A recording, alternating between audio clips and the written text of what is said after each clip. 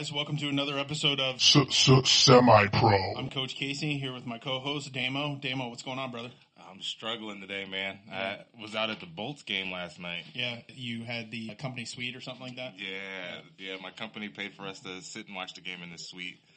So we got to watch the Panthers versus the Lightning, and it was a scoreless game. So what better to do when it's a scoreless game than get drunk? So is this like preseason hockey? Yeah, it's last preseason that's game. What I thought, yeah. Yeah, so you said something about unlimited Miller Lite or something. Yep, unlimited beer, unlimited food. Like I said, a scoreless game, man, and nothing else better to do. So... Yeah, so you told me on the way here this morning you were pretty hungover, so I went and got you some hangover juice, which you're sipping on right now. I'm enjoying it right now, yep. Today is September 29th, so we're looking at a pretty good slate of games today. I saw quite a few good games on the docket, but obviously the one that we're most concerned with is at 4:30, Bears versus Vikings. NFC North showdown, man. Yeah, what do you think's going to happen? I think this is going to be a close game until the fourth quarter. I think it's going to be a defensive matchup, and then it'll break away in the fourth quarter. Obviously, in this one, I'm going to say Chicago. I'm going to go 24-14. That I actually thought 2014, but I think Bears win it somewhere in the neighborhood of 6 to 10 points. And it's going to be because Kirk Cousins, throws a late interception returned by Eddie Jackson some shit like that. Yeah. Let's talk about that for a minute. How about HaHa Clinton Dix last week, man? So here's a story about that, which really pisses me off. So I streamed the game, and I'm watching the entire pregame. I'm watching Moss talk about the game. I'm watching everything, and then it just snaps to 8 minutes in the first quarter, and we're up 7. I missed the entire fucking thing. I had to catch it in a highlight. But nonetheless, it was a great pick. Yeah. But then he comes back in the second quarter and does the same shit, and he almost returned the second interception for a touchdown too. And the commentators or whatever started talking about how Eddie Jackson basically, called HaHa in the offseason when he was a free agent and said, you need to come over to Chicago. Let's, put the band back together kind of thing. Cause they played when I think Eddie Jackson was a sophomore and HaHa Clinton Dix was a senior. They were in the same backfield together. Yeah. So you can definitely tell that Eddie Jackson rubs off on HaHa because I haven't seen him this good in coverage since like his rookie season. I was going to say, the last maybe 2 or 3 years was HaHa out there. I know he was in Washington last year, right? Yeah. And he was getting toasted a few times. A couple of times it's just you could tell his eyes were in the wrong spot. Yeah, but in that game against Washington, he was jumping everything. So I thought to myself, like, damn, now we have another Eddie Jackson on the field. Week 1, I was pretty sad about watching Amos in the game against us. Yeah. But week 3, I feel a little bit better with HaHa stepping up. So we'll see how it goes. Amos also got toasted for a touchdown in the Eagles game. So, that's I said at the end of the day, I think we're going to like the trade-off between Amos and HaHa. Amos is more of a box type, safety. He can obviously make plays in the passing game, but I just think HaHa is the more explosive playmaker. He's the guy who can make a difference for us, and a lot of people disagreed with me, but then he went off in that game. I think he had to have been NFC Defensive Player of the Week last week. Either way, you pick your poison. You got Eddie Jackson back there, exactly. Too. So you got another one to back him up. And so far, he's been quiet. So we're looking for a which is scary for everyone else. Yeah. So the crazy thing about that was we were talking about this last week when we were recording the podcast about our fantasy woes and stuff like that. Going into the Bears game, I was down by 30 points. So it was definitely I was losing that game. Yeah. And then next thing you know, Bears have 25 defensive points, and I'm like, oh my God. If HaHa Clinton Dix had returned the second interception for a touchdown, I would have won that game. It was the touchdown they gave up too. It was a garbage time touchdown. Exactly. I would have won if they had just gotten either another turnover, or a couple sacks, or he had scored on that second defensive. I lost by 10, but I got 25 points from the Bears. Yeah, it was like they damn near put up 35 points. Mm-hmm. So we're going to invite our guest to jump on the line here. So we got Cliff Lespinance joining us in the locker room. Cliff, what's going on, man? What's going on, man? Appreciate y'all for inviting me to come over. Yeah. We've been talking about it for a little while. Yeah, believe it or not, we were really excited to get you on, and we've been talking about this for weeks and weeks and weeks. So you're like Hollywood to us, like, like we really wanted to have you on the show. We're really glad to have you. You are without a doubt one of the most popular players in the state of Florida. Like, everybody in the semi-pro game knows who you are. And, you're probably a top 3 player in Tampa Bay still, in the Tampa Bay area. Like, you still got the game, man. Yeah, man, I enjoy it, man. I prepare just like an NFL player would prepare, you know what I'm saying? I study, you know what I'm saying? I work out. Yeah. I look at other guys in the league also that I play in. I play the FFA. Yeah. There's other guys I look up to, that still play and still balling. So, It shows, man. It shows that you watch film, because it's one thing for you to be athletically better than your opponents, but that doesn't mean anything if you don't know where you're going, reading your keys, you don't know what you're doing, and you play one of the toughest positions in football, middle linebacker, Yes, sir. So it shows that you watch film, because you always shoot the correct gap. When you shoot a gap, you're always there to clean it up if you're not blitzing. I've been watching you for years now, man, and you're always my most feared defender that I have to game plan against and stuff, so. Can we talk about the signature move? Blowing up a center. Let's talk about this. Man, how did this come about? Like, I'm a downhill linebacker. I like come down here. I like contact. Mm-hmm. I was playing with the Florida Thunder. This was in 2009. Back then, I was on like 235. I wasn't big at all, as I am now. I started 235. I wasn't big at all, because he's going about 250, 255 right now. Right, exactly. So back then I was a finesse type of player. But like, I would say about like 2012, 2013, I started like working out, getting in the gym, getting a little stronger. A lot of dudes in semi-pro don't work out at all. They just get up on the weekends and just go play ball. Yeah. I started blitzing, like coming downhill and taking on linemen. And I'm like, man, I can push these guys around. Like, you know what? Let me just see. What I can do. So. That's when it came about that I can, if I can smack him pretty good, I can get him down. Yeah. I can blow him up onto a fullback or whatever I'm saying, clog the hole up. It's one thing to be a big body, but if you don't have any strength, right. And there's a ton of linemen in semi-pro that just are just that. They're just big dudes, but they don't work out, they don't get in the gym and stuff.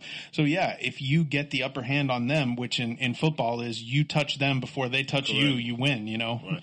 And I've seen you beast some linemen. I've seen you knock Big Lenny on his ass. I've seen you knock a few dudes down. I try to get at least one a game. Yeah. That's going to bring me to the curveball I told you I was going to throw you. Levi Gordon said to ask you about the time you thought you caught him slipping, and he got you with the peripheral vision. No, he's a big dude. So for the viewers, the listeners, Levi's 6'8", 330 pounds. Right.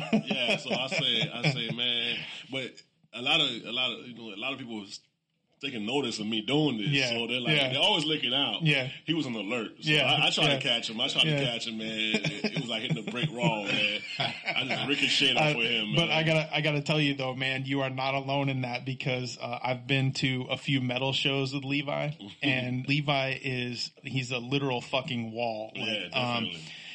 First of all, even though he's 6'8", he actually has a very low base. He does. And when we go to the metal shows, he'll go right into the mosh pit, and I'm always thinking like somebody's going to target him because he's so big, right?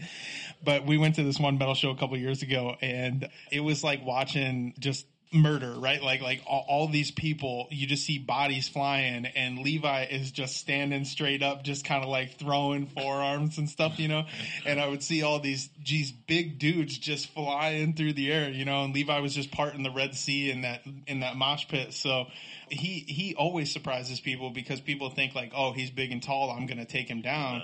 But he's got a really low base, man. Like that's a big ass avatar. Yeah, so he told me to hit you with that one, man. And since we were talking about taking linemen off their feet, he ain't lying. Yeah, and he also had a really deadly move that he used to hit linebackers with when they would try to shoot the gap, where he would just throw that forearm up and hit him right in the throat because he's 6'8". You know, normally a lineman throws a forearm, it hits you right here, here, right? Like he throws a forearm and it hits you right here in the Adam's apple. You know? Yeah, he damn near crushed Steve Bybee's throat one time doing that. When Bybee shot the gap, he just hit him right in the throat, and he goes, So yeah, man, let's start from the beginning. You know, how old were you when you got into the game, and what area were you playing in?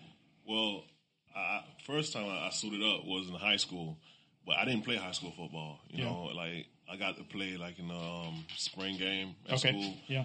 Went to East Bay High School. Okay. And at first, believe it or not, I was a receiver. Yeah. Well, not really a receiver. They called it a split end because we were in a wrist. I was a split end. We run a wishbone there, right? Yeah. So they don't pass the ball at all. So you're out there as a decoy. Yep. And so they were. I think they was running like a toss or something like that towards the receiver side, and they sent me on a crap block, and I lit the linebacker up. That's when you fell in love. That's when the coach was like, put him at linebacker. You know, and I started playing linebacker then, but then my grades were bad, so I never got to play like in the jamboree or anything like that. So then, by the time my grades were good, only thing I could play was basketball in high school. So I never got to play football in high school. And fast forward till I was like 23, like a grown man. Yeah. Then I started playing tackle football, like semi-pro football. Really? And how'd you figure out semi-pro? Actually, I was going to work. I was on a city bus going to work, and this guy walked in. He's like, "Man, you got some size on you. You ever play football?" I was like, "Football?" Like, nah. I'm like, "What, at the park?" Like, no, like tackle football. Yeah. I said, "Nah, man. I ain't never played, but I come out and check it out." You know, it was the Tampa Bay Bulldogs. This was like 2005. Yeah. You know, so I go out there and I sucked bad, man. I was trash so bad. And it took me like 2 years to get like decent, you know, like 07, I started like, you know, actually getting the, you know what I'm saying, the groove, whatever, you know what I'm saying? So then I played with the Bulldogs, and then in 2009 I went to the Florida Thunder. Yeah. Then I broke out. You know, that was our first year in the FFA. I won Defensive Player of the Year in the FFA that year. Yeah. So within my third year of football, I won my first MVP. That speaks to a couple of different things, your athleticism and your work ethic, because you started really playing at the age of 23. Yes, sir. Most of your top level, you know, 4 or 5 star athletes and shit, they're playing, you know, 14, 15, 16 years old. Right. So you developed into, in my mind, I'm going to be honest with you. I think you have what it takes to be an NFL linebacker. Obviously, your age is a factor, and that's why they would never, you know, consider. But 6-7 years ago, you were still at the level you're at now. Then you could have easily held your own in the NFL as a linebacker. You're a big dude. You're fast. You can tackle, which is a huge problem in the NFL now because nobody knows how to tackle anymore. Yeah. You kind of came up in the game when that was still a thing. Yeah, when tackling was still a thing, but nobody's tackling anymore. Everybody's just loading up with a shoulder and trying to blast people and shit. And if you do that to somebody with a low base, they just bounce off you and keep going. You know. Here's something that I've noticed watching you two playing with you, and even last year was was this your first pick six? That was my second. Second? Well, but cover.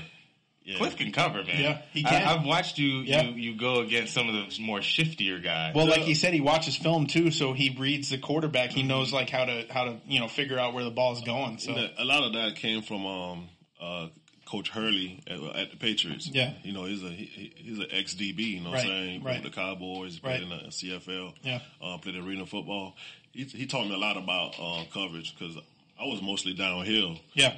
But, I mean, it was, like, once he broke it down to me, it was easy. It was real easy. You know, now I feel more comfortable. Yeah. You know, I feel more comfortable with my coverage. Before I was just like kind of like guessing, like, man, what should I be? You know, what should I look? I didn't know what to look for. You know, I didn't know what to look for. And I know what to be. You know, so I know I know how to put myself in position. Yeah. You know, basically. So yeah, you remind me actually of a couple of different guys. When I coached against you for the first time, actually the first person I thought of was Lance Briggs. Like, you remind me of Lance Briggs. Big linebacker. You even look like Lance Briggs. Yeah. But it's funny that you were talking about growing in from a receiver to a linebacker, because another guy you remind me of is Ray Lewis. And Ray Lewis was like a string bean when he started playing football. And then, by the time he retired, he was a 260-pound, middle linebacker. So you've grown into the position too. But again, early on, you figured out that if you could push those big dudes around, that, you were going to win the battle. Definitely. And you do. He does. I mean, probably 75% of the snaps, his first step is yeah, exactly. Yeah. Even if they are throwing the ball, So, but yeah, man. So you started playing for the Thunder. Started with the Bulldogs. Then the Thunder. Yeah, yeah. So we're at about 2011, 2012. I think when I first discovered you, because I came home in 2012, and that's when I jumped on with the Hitmen. Okay. But you were with the Pirates, I think, at the time. Yeah. Yeah. So I was with the Pirates for 2 years. Yeah. So how'd that come about? I think it was Felipe Small and Yeah. Demetrius Ingram. Yeah, I remember Felipe. So in 2010, I went to the Gladiators, the Bradenton Gladiators. Right. So they were like, man, there's a team called the Pirates. The owner is real good, Andy, you know what I'm saying? Andy on the team. So they're like, man, all of us from the Tampa area going over there. At the time, it was only like maybe two people from Tampa that were going down to Bradenton, So I said, man, let me go check them out. And I ended up playing for both teams that season. So I played the Gladiators and the Pirates. I played like 23 games that year. Jesus. I was leaving. I was playing with and you were in two different leagues. You were in the FFA and the UFF. I played both. I played both teams. I was playing with the Pirates. Yeah. Leaving the Pirates, going straight to the Bradenton. Jesus. Play another full game again. Jesus, dude, that's the same day. Same day. That is. I'm surprised you didn't break anything. Well, I know, and that's literally only something you would find from an NFL prospect, like somebody who's going back and forth between, like, say, semi-pro and arena, or arena and CFL or something like that. Like, they might be playing multiple games, but they're doing it because they're being So I felt like Deion Sanders, man. I mean, you see that from the skill position. Your receivers, your quarterback, rarely a running back, but a linebacker. You're literally hitting every play, and the way you play, I did it, man. So and then it's crazy because that was in 2012. We went to the championship with the Gladiators against the Rays. We lost 35-30. Right. And the Pirates, we made it to the conference championship in Miami, where we lost the championship like 2 weeks ago. Jesus. So he made the trip twice and he lost and then twice. Lost again to the Broward Cowboys with like 26 seconds left in the game. Wow. That's tough losses. Yeah. So we'll get. I want to come back to that. I want to put a pin in that because the number of championship games that you've played in your career is insane.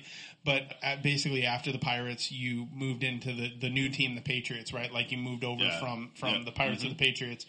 And I just found this out from McFadden when he was on the podcast, but he talked about how the Patriots was actually an offshoot of the Cobras, how the Cobras kind of splintered into the Soldiers and the Patriots. Right. So then you made the move to the Patriots. The Patriots were good right off the bat, but they were okay. Yeah. Then overnight they exploded. Yeah. You guys went from like a 6-4 team or a 7-3 team to like a 9-1 team and then a 10-0 team. I mean, you guys had a couple of undefeated regular seasons, didn't you? We had back to back. We had one. We went to back-to-back championship games. Right. Yeah. So that at that point, you guys were like the number 2 ranked team in the entire country for semi-pro. The Patriots were, and you probably had the best defense on the planet because there were games where you guys were either giving up 0 points or some crazy like 5-point score to 55-5 or some shit like that. Like, so you guys were not giving up points of any kind on defense. Yeah, we had a great defense. We had a lot of guys that came. Well, we had a few from the Gladiators. Yeah, and you had a few coming from the Pirates. Yeah. Basically it was it was just like a welcome home party for us. You know, a lot of us had been traveling everywhere. When the Patriots came, it was like, oh man, like it was like heaven. You know, I'm like, damn, I get to play home now. I don't have to travel. Right. It was beautiful, man. Right. Yeah. Yeah. I mean, for you coming from a guy who played for two different teams in the same, roundabout season and traveling between Bradenton and like St. Pete or Tampa, wherever the Pirates were at the time. Yeah. That's nuts, man. Like, yeah. So I can imagine where you would be right at home with the Patriots, but I mean, damn, you guys had between you, Jamal Butts, like I remember thinking to myself the first time I coached against you guys, I was like, this team literally has two NFL linebackers on their team. Like how is this even possible? Actual NFL size. And Jamal Butts ended up being the guy who, like a year later, would end my quarterback season by falling on and breaking his shoulder. That's Mark, right, It kills my hopes of being a 1,000-yard receiver. Yeah. So there was you, Jamal Butts. You also had like another big, like 6'5" defensive end. Yeah, T-Man. Yeah, T-Man. Yeah. Yeah. You guys are just killing people. And then the back end was really good too. But I think that the front seven really, I think your weakness was the back end. Yeah. And the front seven really disguised a lot of the weakness that you had in your secondary and stuff. Definitely. If you guys got to the quarterback first and everything. Yeah. But it seemed like your bugaboo was the Bulls, man. Yeah, we never could beat them when it mattered. They beat us in the championship in 2016. Yeah, 2017 we had them the first game. Went down to Miami. We beat them in Miami. Yeah, then had to face them again. That's why I thought for sure you were going to win the championship because you guys got over the hump by beating them in the regular season. Right. Giving you the confidence and stuff. And then correct me if I'm wrong, but didn't you guys lead in that game in the second championship game against the Bulls? You actually had the lead. Scored first. Yeah, we scored first. Yeah, it sucks, man. Like it's tough to put it all together. But the crazy thing is then you go from the Patriots to the Soldiers with the majority of that Patriots. The Patriots basically splintered between the Soldiers and the Glads. Correct. Yes, sir. And you took so much of that talent with you, and then the Soldiers did the same thing twice. They went to two consecutive championship games, and they lost the championship games. And that one with the Phantoms was insane. You guys had like a 21-point lead. Yeah, lost it, man. And the Phantoms come back. Jesus. Win it by one. Man. That to me, that's why I think Torres is the best coach in Florida, man, because like he got his guys out of the gutter. That any other team, if you were up 21-0, that team would just be ready to hit the bus and get the fuck out of there. On the championship game, no less. But those guys came out in the second half and they were like, this score's 0-0, and that's exactly how they played. That's like they played Meanwhile, I think the Soldiers played like it was 45-0. Like you guys played like you were on top. And I don't know, just a lot of collapsing happened in a 4-year period between the teams you were on with the Patriots and the teams that you had with the Soldiers as well. What is it? What do you think it is that keeps a team from sealing the deal in the championship like that when they're so good? Because that Patriots team was on another fucking planet. Well, the Patriots, like you say, we had some issues in the back end, Yeah. But we just got, it was a game plan, the Bulls are a vet, what I'm saying, a vet team. And they've won, 4 or 5 championships? In the FFA, they got 5. Right. They got 6. Right, in the FFA, So when you play in the Bulls, if you're up, you're not really up. Right. I remember when we played them in 2017, the first game, we were winning by like 30 points. I'm like, man, you stay focused because the Bulls are never out. You can never count the Bulls out. And really, we won that game by 1. And we won that game by 1 because they went for 2. Being the Bulls, they're cocky. They're cocky. They scored, and they could have went for the 1, and we could have won the overtime. Yep.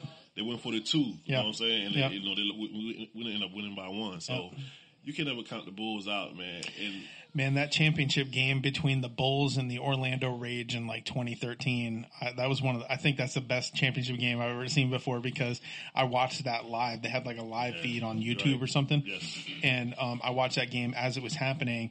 And the Rage were like the only team that beat the Bulls in the championship. And they came back and scored 3 touchdowns in the fourth quarter. Yep. They had that nasty running back who was taking all those Wildcat snaps. Yeah. That was a phenomenal game. But yeah, if you are going to beat them, you're going to have to score 40 plus points to do it because they're going to score points no matter what. Yeah, all the championship games the Bulls played has always been high scoring. Yeah. It's never been a low scoring. So- I think the 35 points was probably the lowest. That was against us. So did they fold because the Gladiators have won 2 straight championships now? So or 3 actually, right? Two. 2 straight. Yeah.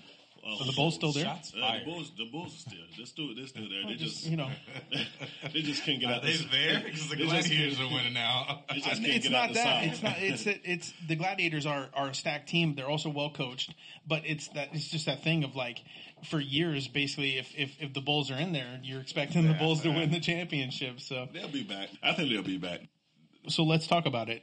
So then after the Soldiers, again, correct me if I'm wrong, but you played in 2 consecutive championship games with the Patriots where, unfortunately, the team that you were on came up short. Right. Then 2 championships with the Soldiers, or was it just the one? Okay, One. so you were in that 1 championship game with the Right. Soldiers where they lost. Right. And then you finally had the sense to join the team that I thought you probably should have been on for 2 years, Right. the Glads, because the Gladiators had won a championship the year before, and you knew a lot of those guys too from your Patriots days. Well, I wanted to go back to the FFA. Yeah. Yeah. I didn't want to go to the FCFL. Yeah, the competition is just not as good. Yeah.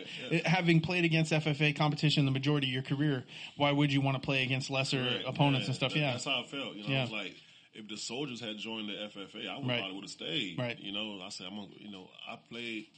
I went to the Soldiers when the Patriots split. Yeah.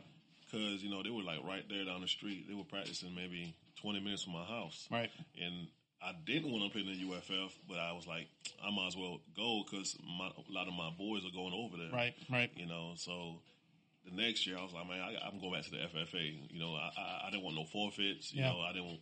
I want to make, and I like the championship weekend the FFA has also. Yeah, you're going to play all your games in FFA for sure. We end up not doing that. Yeah. But yeah. I still felt more comfortable over there. Right. Because that's the league I played most of my career in. Like you said. So then that begs the question, aren't the Soldiers in the FFA this year? They are. But you're going to stay with the Glads because you already sealed the deal. Yeah, you already sealed the deal. Yeah. So let's talk about that. So you basically over the course of your we're talking a 12-year, 13-year career. Okay, so 16 years you've been playing now. Right. And you've played in 5 or 6 championship games? I've played in consecutively. Yeah. Consecutively, I played in 4 consecutively. Yeah. And I've played in overall 6. Yeah. Wow. So, and then you finally sealed the deal last year with the Gladiators. Got the monkey off your back and won that ship. Yes, sir. Yeah. So how'd that feel? Man, it was everything that I could imagine. Like, because I know they let you hoist the trophy up when they won. So yeah, all that work, it was like, man, it was just like a breath. Breath of fresh air. I was ready. I was ready for this moment. Man, I've been working so hard. Yeah, and I've been so close so many times. With the Rage, I think we should have won that game down in Miami. We lost the game in the last minute. Yeah. Then the Soldiers, we should have won that game. Yeah. And finally getting this one, it was. And I worked hard for it, man. Yeah, man. I mean, I was out there at OTAs in September last year. Yeah, that's another reason why I want to say that you would have held your own in the NFL, because you prepare like an NFL linebacker does. You prepare like an NFL player. You study. You not only do you work out, but you train. There's a difference between somebody who hits the gym. You train for the game. You make sure that you're in tip-top condition by the time you touch the field. And I got to say, you were talking about gaining weight and stuff. I remember when I saw you in 2016 when we were getting ready for that preseason game. I came out for that Soldiers game that happened like the week before, and I saw you, and I was like, God damn, Cliff, what happened to your arms? Because you had these fucking massive biceps, dude. You were walking around looking like old Greg Jones with the massive ass biceps, And you were like, I've been doing a little bit of curling, but you had these freaking Scott Steiner biceps going on in 2016, 2017. Yeah. So man, like I have no doubt about it that if the right people at the right time had seen you playing, especially at the high level that you started at, you definitely had NFL and talent, and you still do. But again, at 36, the only guys who are still playing at that level now, at that age, are the guys that are Hall of Famers, on the way out. Right, exactly. Yeah. So you finally sealed the deal with the Glads. So now you're looking at defending that championship this year. Yes, sir. How do you like your prospects? Man, we're looking good. With the guys that we have now, we have a lot of guys coming back. Yeah. We have a lot of new guys that's joining the team that's not even from this area that just got here. Right.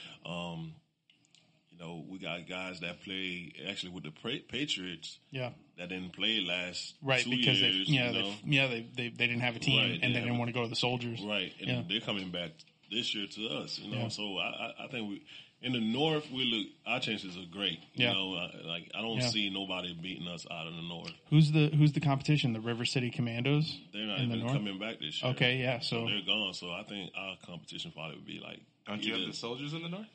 Who? The Soldiers? Soldiers. Nah. I said Tar Heels. Tar Heels probably give us a little more. Talk about shots fired. That was a shot across the bow right there, man. I like the Tar Heels to make a run in the North, though. Last year they did get beat by the Soldiers, but they lost a lot of guys to the arena team. But I think that they'll bounce back this year and they'll make a run. Definitely. Yeah, and the Tar Heels have been building for the last few years. I followed them a bit, and they've really stepped up their game the last couple of seasons. So I agree with you. I think that they will probably be your toughest competition. And then in the South, you got the Bulls, and then who's the other big cat in the South? It's gonna be the Bulls. Nah. Chiefs will give them a run. All those guys, see, when people around your area, you're going to battle it out, like that. But the Chiefs will make a run, but I think the Wolverines and the Bulls probably going to be. Wolverines and Bulls? Yeah, going to be in the conference championship for the South. But personally, I like to see the Bulls. I've lost too many to them. I can get one from them. Yeah, and the Glads is definitely the team to beat the Bulls for sure. Yeah. So if you go to the championship, you defend the ring against the Bulls, and you win in the last minute, do you retire on top then? You can't get better than that scenario, right? Yeah, but no, I can't. then we gotta come back and win another one because the St. Pete Sharks won 4 in a row in semi-pro. That's like history. I would like to have that or be part of something like that. Record breaking. Definitely. Because if we win this third one, we'll be a dynasty in the FFA. Yeah, for sure. Because nobody has ever won 3 in a row. Yeah. 2 in a row, but not 3 in a row. You guys are definitely poised to do it, man. I think you're the best team in the state. You got any funny stories? Memorable moments? Yeah. Yeah, I remember a story with the Patriots. A guy came from, he used to be for the Decepticons. A receiver came out. And practice. Here we go. Practice with the Patriots. We was happy to have him because we heard he was a good receiver. But he came out for one practice and our quarterback put a little heat on the ball and took a finger with it. So I think his name was Damo. He pointed right at the knuckle. Yeah. All right, Damo. He put you under the lens here. He lobbed it up for me on this one. Yeah. So I've already told the story about the game, and we've talked about it with Matt. The Pirates game going into the Patriots game the year prior. Yeah, your hand was messed up. So I go out for a pass. I go up to catch it. I miss it, but I land awkwardly, and I knock my knuckle out of place.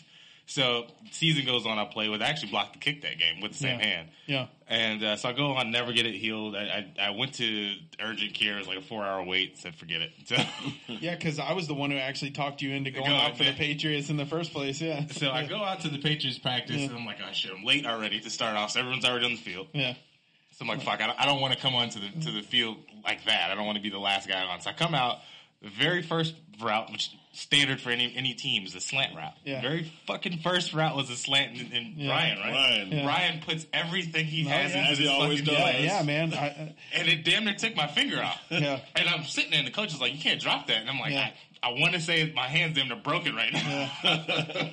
But I'm like, all right, I'll go back. I'll go back in the line, do my push-ups. I make a couple more catches, then I want to see either a post or it was something down the field, and he did it again. It's like 30 yards down the field. And he puts this thing on a fucking rope. Yeah. I'm like, I can't catch him, this guy. I actually want to talk about that. Let's go back to the day that basically ended my coaching career was the War Eagles. We were officially the War Eagles at this time versus the Patriots. Listen, I'm going to be honest, Cliff. I knew we were going to lose that fucking game, but 59-18 is ridiculous. And Cliff was pissed because they didn't score 60. Yeah, I was hot. Here's the thing. If you had seen the team that we were when we played the Pirates, it would have been a much closer game. I think you guys would have won by 14, 17 points. But the team that we showed up with to the Pirates game was a complete team. The team that you guys saw with the Patriots, I had one fucking offensive lineman at that Patriots game compared to the week prior or 2 weeks prior when we played that first preseason game where we had our entire starting front line. Only one of my offensive linemen made the trip. I ended up plugging in 3 defensive linemen and a receiver named Shane Jones in on offensive line against you guys with the Patriots. So talk about the worst game for your team to not show up. It's when you're playing the number 2 team in the entire country and you're trying to, going into your second season with the APDFL, make a statement that, hey, we are one of the top teams in this league. If we had lost by 2 touchdowns, everybody would have been like, holy shit, this team's for real. And that was my plan. My plan was we're probably going to lose this game by 2 touchdowns. But, once they realize, where we're at, they'll respect us. Everybody will. See, going into that game, man, I had a different outlook. So before I got to the field, my mind, we're coming off the 2 wins. We just played the Pirates. We just dominated that game. Yeah. In my mind, all right, and this is just me. I'm the go-to receiver. I'm going to get us some points. I'm also playing defense. I'm going to make some stops. Right.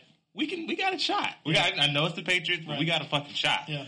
So I get to the field. Actually, before I get there, I'm still trying to find it, and I get a text from you. Can you hit up JaVale to see if he can come out? Exactly. Yeah. Worst case scenario. He hasn't suited up. He played worst case scenario on the Decepticon. Yeah. So it's like, hey man, I know you're not even playing ball, but can you come to the field right now in 20 minutes and suit up? So that's going into the field. I'm taping up, still trying to call people.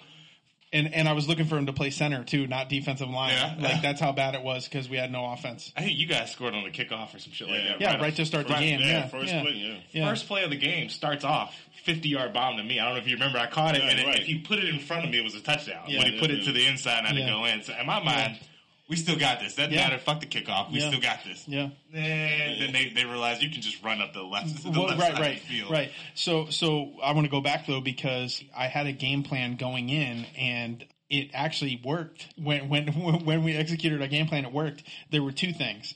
One, I'd been watching Brian for like 2 years. And I told everybody after we came and scouted you guys at the Soldiers game in Tampa, I said, defense, here's how you beat this team. Play trail technique because this dude throws the ball on a laser every play. And he reminds me of Tom Brady in that he basically throws a straight line bullet no matter how far down the field it is, right? And I told the defense, I said, play trail technique and you will get the interception or you will put your hands on that ball. And you were pissed after the game because he threw 3 interceptions. And the funniest part was they like were basically saying to themselves, like, this is our year. We're going to rebound after that championship loss. We're going to win it. And after the game, we were talking and he's like, our quarterback can't be doing that shit, man. But it was my game plan. My game plan was play trail technique because this quarterback throws on a rope and we put ourselves between the receivers and the ball. But by the time, he threw his first interception, we were already down like 21-0 or some shit like that. And you guys had Bing then, right? Yeah, Bing. We had Eric. Yeah. Who was it that went off like 200 fucking yards on us? The running back? Yeah. Yeah, well, it was the little guy. Number 25, number 20. Bing. Yeah. So here's the other thing about that. It didn't matter who the hell we plugged in on the defensive right side. They kept lining up. So we were running a 3-4 defense. Okay. Jason was our defensive coordinator, and I'll just go ahead and throw him under the bus right now because I don't know what the hell happened, but he was running the defense, and no matter who we lined up on the defensive right side, the offensive left side, that linebacker was standing off the ball. and the defensive end was standing off the ball as if the 5 technique was a linebacker. So we had a linebacker exactly. Yeah. So there was nobody off. There was no one in front of the guard or tackle at all. We had a nose tackle, and we had what would have been a 5 technique there, but that guy kept lining up off the ball, and then you got a linebacker who's out, in playing like 9 technique, right, on the line of scrimmage, but there's nothing between him and the nose tackle. So you guys just kept running on your left, and you killed us. You probably ran for like 500 yards in that game, and it was all off of the defensive right side, the offensive left side. It was crazy, man. And the little guy ran all over us. But then you had like a big, like number 5 or somebody like that, a really big dude who also ran wild on us. Over us. Yeah. That's probably Dante. Yeah, that's who it was, Dante. Yeah, but yeah, man, I literally kept switching out that 5 technique, saying like, just make sure whatever you do, you contact the tackle and you're on the line. And no matter who the fuck I put over there, they were playing like middle linebacker, Like, what the fuck are you guys doing? Like, we have to have 3 down linemen in order to make this defense work. And we had also worked on basically the difference between stack and wide. Like, we were playing either sugar technique where the 2 linebackers walk up into the A gaps, which you know all about, or we would play stack and have the middle linebackers kind of line up on the outside shade of the 5 techniques, right? Who would actually be 3 techniques at that point. So the linebackers would be making up for the C and D gaps that weren't being covered by the linemen. Or if the linemen were in their base defense, Jesus Christ, when we're in our base defense, then the linebackers should be in the A's, and the tackles the ends would be in that 5 technique over the inside of the defensive or the offensive tackles or whatever. None of that ever fucking happened. So you guys just had free reign to run all over us. And I can't remember how many 50, 60-yard touchdowns they scored. But all of your touchdowns, aside from the kick return, were just big runs, Yeah. Because we did have the secondary to match up against you guys, and they did what I told them to do, which was play trail. And your quarterback threw 3 interceptions, and you were like, I'm going to fire his ass if he does that again. Well, he has a bad day. Yeah. Well, but again, like, I like to take credit for that because I told the defense what to do, and we planned for it for 2 weeks knowing we had to play you guys. And so that was our game plan, was just play trail, make sure you don't get beat, play trail, and then, you'll have a shot. And that's what we did. The other thing was I had to throw the whole game because 1, we were behind, and 2, Mark Kegler had an arena tryout that day. He came back beat up, okay? And my plan, yes, and my plan was to. He didn't finish that game. No, he didn't. He was out by the second quarter. Yeah. If you remember, he busted a 45-yard run on you guys, and he popped his hamstring, and it was because he'd been at like a 7-hour tryout for that Jaguars indoor team that ended up not happening. So then he's one of my best players. My top 3 guys are Mark the quarterback, Mark the running back, and Damo. So right off the bat, I lose Mark the running back, and then in the second quarter, I lose Mark my quarterback because Jamal, tackled him from behind and fell on top of him and popped his shoulder. Yeah, right, popped his shoulder. And so now my other star guy has nobody to throw him the football. You guys didn't have Brett that year? No. He was playing safety, and Josh was playing backup quarterback. So, but Josh was the one who threw the touchdown pass to you too. Can we talk about that pass? Were you on the field? Yeah. I don't remember. I was pissed though. Yeah. You remember that? Well, yeah, because he was on the field because he popped Josh. So we ran that reverse, and Josh caught the reverse, and the plan was for Josh to throw the ball, but you were in Josh's face. I was there. But Josh still, threw a fucking 60-yard bomb down the field, and all of your defensive backs are doing this. Looking. Yeah, and hung. And I can just remember after catching it, I could hear, oh shit, he caught it. Yeah. And you see I ran away with the ball like a loaf of bread. When you watch it on film, it's so funny because Damo comes out of nowhere on the screen, so the defenders have no idea he's coming for the ball, and they're just going, we're going to get this ball. And then Damo leaps onto the screen, catches the ball, and all 3 defensive backs were just, oh shit. Yeah. And then one guy ended up taking out the other 2 defenders because he dove for your legs, and the other guys had to go around him, so you just ran it. There was just one guy that actually noticed, oh shit, he caught it, let me do something. I'm like, it actually worked. Yeah. So yeah, man, that was the perfect storm of events because, you know, you guys are already you guys are already an unstoppable. I don't know if I want to go there or not. You guys are already an unstoppable machine, right? Like I said, my game plan was never to win that game because it's a preseason game. I wanted to see what we could do against you guys. And when we executed our game plan, it actually worked. But we were missing our 2-star pass rushers. We were missing our entire offensive line minus one guy. So there was in a perfect scenario where the team that we were against the Pirates shows up against the team that you guys were, it would have been a good game. I wanted to watch y'all when y'all played the Pirates too. Yeah. You know, it was at your home field, right? Yeah. You know, we thought we were going to be a much better team than we were with the Decepticons, and on paper we were, and we should have been. But once I had half the damn team not show up to what should have been the most important game in their lives, you know, to show everybody like, hey, we're not who we were when we were the Decepticons. We're a much better team. And they decide, nope, it's the Patriots. I'm just going to go ahead and stay home. I mentally checked out. The icing on the cake was honestly the thing with Yaz and the referee, because we were marching to score a garbage touchdown at the end of the game, right. and I wanted that momentum and stuff. And then, you know, when that shit went down, it happened right in front of me, and I was like, did this just happen? Like, I've never seen anything like this in my life. Like, I didn't unbuckle a strap. I literally grabbed my helmet in my bag and walked straight to my car. I'm done with this. I chased him down. Yeah, I've seen some. I've seen some crazy shit happen on a football field. I've seen obviously players hit each other with their helmets and stuff like that, but I've never in my life seen a referee have that happen. And I was like, okay, I clearly don't want to be a part of this anymore, because this is just insanity. And then we have a chance to redeem ourselves against the Soldiers, right? And it happened again. The same exact thing happened where, and the crazy thing is, like, we were still in that game with even less people than you know showed up to the Pirates. The Patriots game, and it's like, Jesus Christ, if you guys just commit to showing up, like, no practice, we can win a lot of games. The thing about that for me, man, what burned me out on that was, I don't know if you remember it, Cliff, we talked a lot of shit on Facebook around that time. I know, man. Around that time, I hate that shit. That's why I'm not a fan. So much shit. So we had won the Pirates game. We talked shit going into the Pirates game. That's why it was so anticipated. Yeah. Because even then, the Pirates had a few of our old guys, like Barron, Arcellus,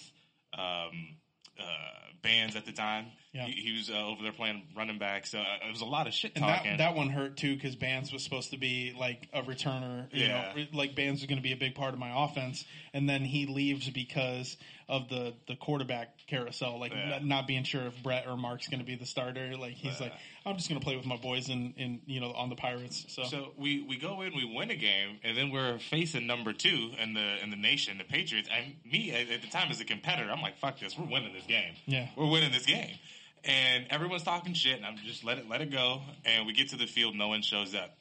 All right, you guys just didn't want to play them. Let's just let that ride. Let's put that behind us. That was expected. Let's go against our rival, the Soldiers. Talk shit again. All right, that's fine. Talk shit. Show up, back it up. And again, we get there. No one's ready to back it up.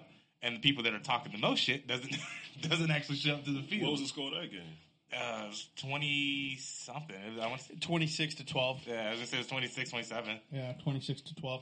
We had the 2 touchdowns, and one was so this is the other thing too, and this is why, like, I just don't listen to guys who don't know what the fuck they're talking about, because I said that Austin was a quarterback of the future, and that's why Brett was going to play safety, because once the shit happened with Mark, I was like, Austin's going to be my guy, you know.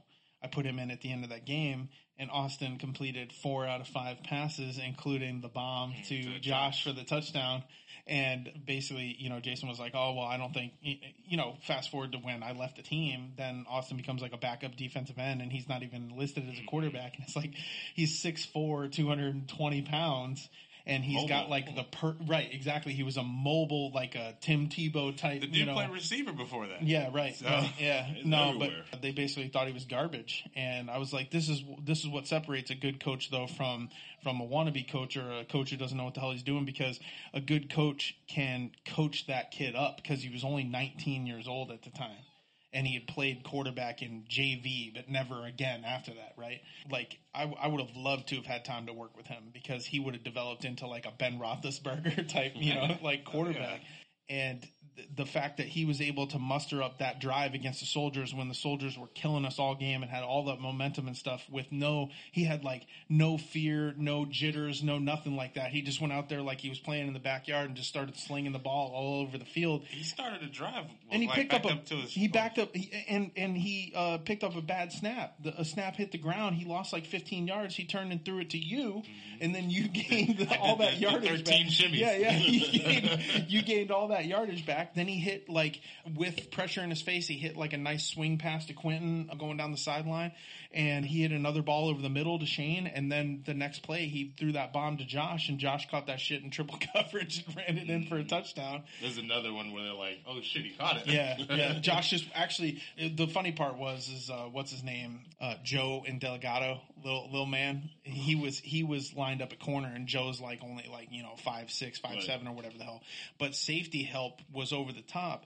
But everybody got caught up watching that ball in the air, and Josh just came in behind them and went like this, and then turned around and ran for a touchdown. He just scooped it over the top of the defenders' heads, and then ran in for a touchdown. But that was like the straw that broke the camel's back for me, because I was already like, if we don't put in an effort in this game, like, I'm done, and just having the turnout that we had. And this, I want to get into this because you're the kind of guy that I would have loved to have had on my team. And I tried to get you one time, but I understand, like, when you're playing with an established team that is legit after how long you've been in this game, you can sniff bullshit out, right? Oh, and for me, it's hard to establish a team when there are already established teams around, because then you get in a situation where I'm literally having to find diamonds in the rough, because as far as football goes, there's nobody worth having that's not already on a team, right? So then I'm finding these fucking guys. You were talking about when, somebody approached you about playing football. Right. I found a running back who was slinging papers. I was like, you ever played ball before? You look like a ball player, and he's like, I played in high school, I tore my knee and shit, so right. So that was the kind of thing I was doing, was I was literally going outside the box and like trying to find athletes who maybe played basketball and not football, but wanted to play receiver or some shit like that. And that's what I did for 2 fucking years, was I started recruiting in the most unusual ways, but it was finding athletes that I could, coach up and stuff like that. But Jesus Christ, that is so hard to do when, like I said, you've got the Patriots, you've got the Soldiers who are on the come up at the time. And then, Andy comes back and stuff. And it's really hard to get talent away from an established program, even though, like a lot of guys go into it with the best of intentions, right? I wish I would have met you like 10 years ago, because if I'd met you 10 years ago, I would have had a much better shot at getting you. I was coming from the Bulldogs. Exactly. They were on a decline, and Yeah. I had to find out what the landscape of Florida football was, because I was gone for 10 years, and then I came back to the Tampa Bay area, jumped on with the Hitmen, and right off the bat I was like, man, this area can be had. But again, the Patriots weren't quite where they would get to. And it took me 2 years to put the Decepticons together, because I had to scrape and claw for talent that was looking for a home and stuff like that. I just burnt out, man. I burnt the fuck out, and you were super burnt out too, because you blew up on everybody on the sidelines for laughing during losing the Soldiers game. You lose to the number 2 team. I'm just going to keep going back to that. You lose to the number 2 team, and then you go against your rival, and you're losing in the fourth quarter, and you're like, that's cool. And you're laughing. Right. I'm a competitor, man. The jokes and shit come after we've iced up after the game. Yeah. Then it's like, all right, man, we can talk about it. Yeah. But in the middle of the battle, I'm not playing, man. I still have a chance to win. You remember when the media gave Derek Anderson a hard time when he was playing with the Cardinals, and Cardinals were losing, like, I don't know, big time, like 36-6 or some shit like that. He didn't do shit in the game. Larry Fitzgerald's over there like, why am I still on this team kind of thing. And the media made a big thing about Derek Anderson like laughing on the sidelines while they're getting blown out and stuff, and they're questioning his passion and everything. But that's exactly how I feel about it. Like, it's a business, right? Like, yeah, it's a game. You play, the game because you love it, but you definitely don't go into a game thinking, oh, we're going to lose this fucking game, like you play like you want to win. And if you're not winning, you should be disappointed. I mean, especially at that time, I felt like it was more or less on when you talk about a team. So if you talk about the Gladiators defense, the first name you'll think of is Cliff. If the Gladiators give up 60 points and the bulk of it on the ground, you go, damn, what was Cliff doing? Yeah. Yeah, we got a lot of guys on the team that from the Patriots. They hold it. They hold it on too. Right. Yeah. I'm talking outside in though. Right. If you're not in the house, if you're just a fan, that's the first thing you think of. You know, that's the same thing. If the Chiefs right now, Kansas City, if they don't score, first thing you're gonna go is what the hell is Mahomes doing? Exactly. Yeah. You know what I mean? So when you talk shit on Facebook and saying we're going to beat the Soldiers' ass, we're gonna kick them. You know what I mean? They're not gonna be able to score, and that's not gonna do nothing. And then at the time, my name is the one that's coming up for it. Yeah. And if you're laughing, and I'm sitting there, I have to go on Facebook now and defend it in the groups. Like, our team sucks. Right. You know, and this is 2 weeks in a row. We got our ass kicked by the Patriots by 58 points. Yeah. You know, and then we're down 2 touchdowns. And if if I can toot your horn a little bit here, you were the only one who showed up to that Patriots game to play like it was important, Absolutely. like it mattered, and it showed because you scored 2 fucking touchdowns and played your ass off. Everybody else was just kind of like, well, this was fun, like once it got to I think it was like 35-0 in the first quarter. Then I was like, all right, I think we lost. Yeah. That's why we wanted him too. Like, man, he's the only one that's taking this serious. But that's what I told him too. I said, if you have a chance to play for the Patriots, you need to go play for them because that's your only chance to win a ring. Is with that team. And honestly, he probably but he was banged up real bad, because again, in those 3 games we played in, he was the only guy who was out there like giving it his all, and he was banged up coming from the previous season. We didn't have much downtime because we went right back into trying to build up the War Eagles and stuff. If you could have gotten him at 100%, he could have helped out your defense a lot because he's the best safety in the fucking, this is how amazing this dude is that he's a number 1 receiver, but his best work is done at the safety position, like the way he plays, he's like the quarterback of the defense and that he thinks about it from what's this guy doing? What's he looking for? Like you, he also watches film. He prepares for the games. He knows who he's going up against. Everything that you want to do as a player to prepare to win, that's what he fucking does. And I feel really bad that as good as I feel for you that you got a ring, I feel just as bad that you didn't because you deserve one. And I actually would have won one with you guys last year. The whole shit happened with my house. Right. So I was moving. I bought that. I put the money down for the house in Riverview, signing the lease actually. And they go, well, sorry, man, the people that are here, they just don't want to move. Yeah. So I'm like, okay, well, I've already signed. I've given you the money. And they're like, well, they're not moving. So. And we joked that he would warm the bench against with the Glads if he had to, just to get a ring, right down the street. So at that point, I was like, fuck it, I'll just stay. And that's how I stayed with the War Eagles in the FCFL, and you guys went on to win. And again, even that year, last year, I'm pretty confident. Again, didn't go to the doctor, but pretty confident I did tore something in my knee, man. So I'm thinking that this is it, even though I do kind of want to sit around on the bench this year just to grab this ring, but I can't. I guess it's a cheap way to get it. Put a clipboard in your hands or some shit like that. Clipboard. Yeah. No, man. Since this is the last episode of the season, I'll go ahead and drop a bombshell. What was supposed to happen before you got hurt was when Jason was forming his own league and everything. The deal that Scott Murto was under the impression of was that the War Eagles are going to be his team. That Scott was going to get the War Eagles, and Jason was stepping away so that he could just be, the whatever you want to call it, the commissioner of the new league or whatever.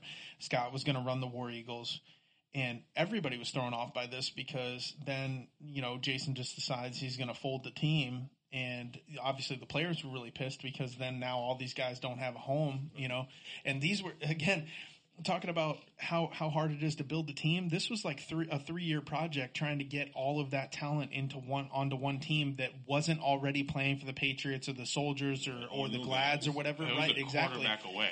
And quarterback away, man. And the War Eagles built a fucking team. you know, that could definitely compete with anybody, but it was always about the quarterback. And they scared Mark away. You know, Mark came back healthy, and then they benched him for Brett. And it's like, Mark LaRosa is the most, complete quarterback that's not on a roster right now playing quarterback. And they're like, oh, no, we want to go with the young stud or whatever. But Mark had the experience. Mark could run the read option and shit, the stuff that you need to be able to do at the semi-pro level to win games and everything. So the plan was that, Scott was going to bring me back. Scott was going to run the team, and he was going to bring me back, and we were going to run the offense we wanted to run. And then I would have gotten McFadden back. And then, I would have for sure been back. Exactly, yeah, like all of our guys. But then, that happens. And on top of that, last game of the season, or whatever it was, three games left in the season, you also tore your damn knee. Yeah. You stepped in a divot on the field and tore your, At Eastlake Field, man. And it was, I remember that field. And it was on a return. It was like you were kickoff team, right? Kickoff team when you did it? Yeah, so it was a meaningless play, in a meaningless game. And he just like slowing down. And this is when it always happens too, right? It's when you're not going full speed. If you go full speed, unless you have a head on head collision with somebody, you're going to be okay, right? Right? Like full speed is how you avoid every injury, that there is. But as soon as you slow down or you go half speed and you take a hit or you step in a hole or something like that, that's how you get hurt, And you were slowing down and just happened to step in a freaking ditch and popped your damn knee out. Yeah, that sucks, man. It's crazy. I'm going into my 16th season. I haven't missed one game yet. My whole career. Isn't that insane, dude? This dude as a linebacker. Not on wood. Yeah, right. I've never missed one game because of injury. Never missed a game. Period. This dude not is one. Even preseason. This dude is the baddest motherfucker in semi-pro football, man. Ever, like, man. See, you have to have you need to get someone to make a montage of your blow-ups on centers. That to me is insane. Yeah, and then say after that, then make a catch and just never been injured. Just fucking running into people. And he's always running into the offensive lineman. Yeah. And it's not just that you run into him too. It's that you also know how to shed him if you do run into some resistance and shit. Like the rare time, the ones that I've seen is literally him just moving them out of the way and just staring at the ball carrier. Well, that's like I said, that year and I mean his arms are still huge, but that year. Like there was a year there where his arms were like out of control, and if he just gets extension on you, bro, you can't do anything with that because he's benching you away from him. Like how do you feel as a 300+ pound man being manhandled by a guy who's 250 pounds? Like you're just like fucking tosses you to the side. You're just like, I definitely wouldn't be a fan of that. That's right. So you got anything else, Cliff? We good to go, man. Appreciate y'all for having me. We would love to have you back when we go video. All right. If you want to come back in the studio. And we're probably going to start doing this thing where once we go video, if we can get a couple guys in at a time, then we can just tell stories and shoot the shit about stuff that happened on the field and everything. Yeah, maybe rival, whoever you're playing that week. Right. In the area. Now that's a great fucking idea, actually. Cliff just came up with a really good idea. Let's try to get him in here with a soldier the week they're about to play. Martino and Cliff. Yeah, there you go. I would love that shit. That would be awesome. Yeah. So yeah, man, we really appreciate having you on. We would love to have you again in the future, and wish you all the best and good luck this year, man. Hope the Gladiators pull off number 3. Thank you, man. All right, I'm going to go ahead and take us out here. For Damo and Cliff, this is Coach Casey. Thanks for listening to Semi-Pro. Inside the Locker Room.